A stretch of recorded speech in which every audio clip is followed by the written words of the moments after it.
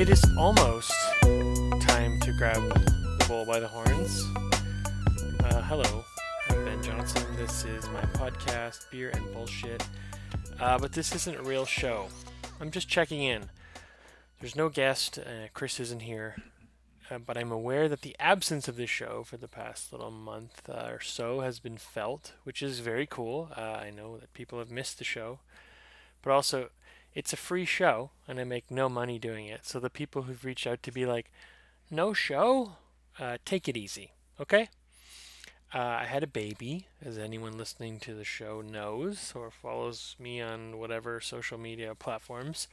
He will be 1 month old tomorrow, which is insane.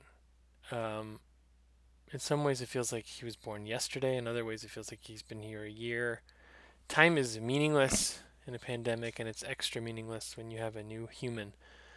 So, no, I have not been able to do a show. It takes time to book and schedule guests, find time to record, and then edit the show, promote it on social media, etc. I'm literally a one man operation. So, no, no new episodes yet. Sorry.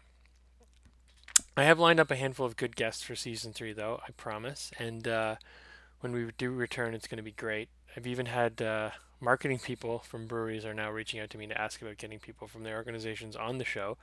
So that kind of feels like I've made it in some weird way. I'm on people's press junket tours. I'm also excited that people at Bangarang finally heard the show. Chris and I mentioned that company like 10 times, and they are sending us some seltzer to try, which is exciting. Uh, we're now going to mention Porsche for the next 10 shows and see if that works. So stay tuned. No show, but we will be back. Once I can settle into something resembling a schedule in my house, we will be back. Pop into your feed today to check in. Not just to say the show will be back soon, but also just to say, hey, I hope you're doing okay. We're 1 year into a pandemic, 12 months of varying degrees of lockdown. It's been fucking hard. This is really weird and occasionally fucking awful time. And so I hope you are good. I hope that this podcast isn't the only thing that hits your ears and I'm not the only person that checks in with you. But just in case, I want to check in.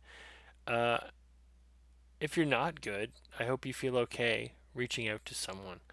It's a shitty time to be alone. So if you are, I hope you feel okay connecting with someone. And honestly, I encourage everyone listening, schedule some kind of regular social interaction because it's important. Check in on your buds, okay? You never know how folks are holding up. I know a lot of dudes might think it's weird to call a buddy just to talk. Hopefully, after 12 months of lockdown, you don't think that's weird anymore. I used to be like that for sure. Why is someone calling me when we can text? But now I find when I call friends, we end up talking way longer because we obviously all need a little of that right now. So check in with your friends, okay? Because we're all feeling it. I mean, I feel it, man. I'm feeling a little pandemic. We're in a pretty literal lockdown at our house. With the baby, no one gets in my house anymore, and so we don't have help coming in. And we also don't take any risks socializing outside of occasional outdoor distance hangs. So we're pretty isolated, and it wears on you. I'm also turning 40 in exactly 1 week. So you pepper in some weird midlife crisis vibes, and you get a really healthy cocktail. I found myself shopping for leather jackets online this week. What is that all about? Fuck me. But I just wanted to say it's okay to feel whatever you're feeling, and it's okay to reach out to people if you need to. Fuck, if you need to talk to someone and you're hearing this, you can call me, okay? I mean, I'm not the best conversationalist, but if you got nobody to talk to, I'm here. I mostly just sit with the baby during my free time, or I tidy up, so I'm around if you need someone. I've done nothing interesting for the last year, so finding topics of conversation are difficult, but you know, we can talk about, I don't know, Red Dead Redemption. That seems to be something I do once in a while. Or books. Been reading a couple books. Anyway, call someone if you need to, and call me if you need to. I wanted to take a minute today to talk about Nate Torson. Nate was a London guy. I just found out he went to Medway High School, and he was born and raised here in London, and he was very much a member of the craft beer community here.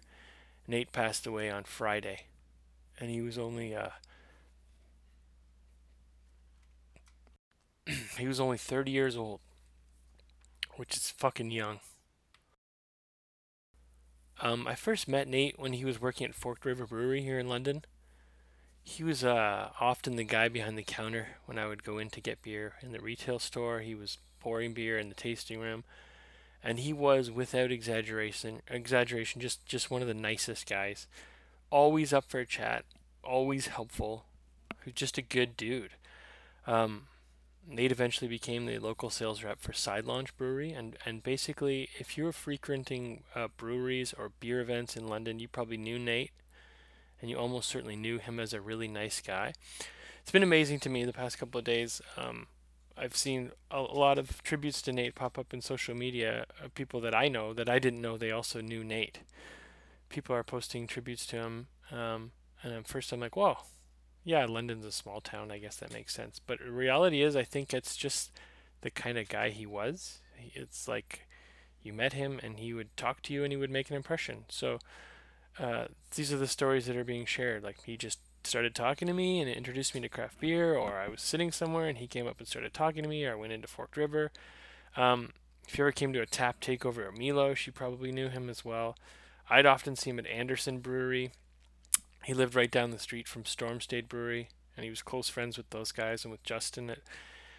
Um, I say this as a cynical now, almost 40-year-old dude who's been writing about beer for almost 10 years.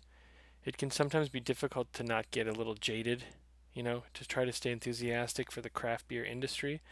But every once in a while, you get that really great feeling, or you have those experiences at a brewery or a tap room, and you think, fuck, I love this community. It is a community.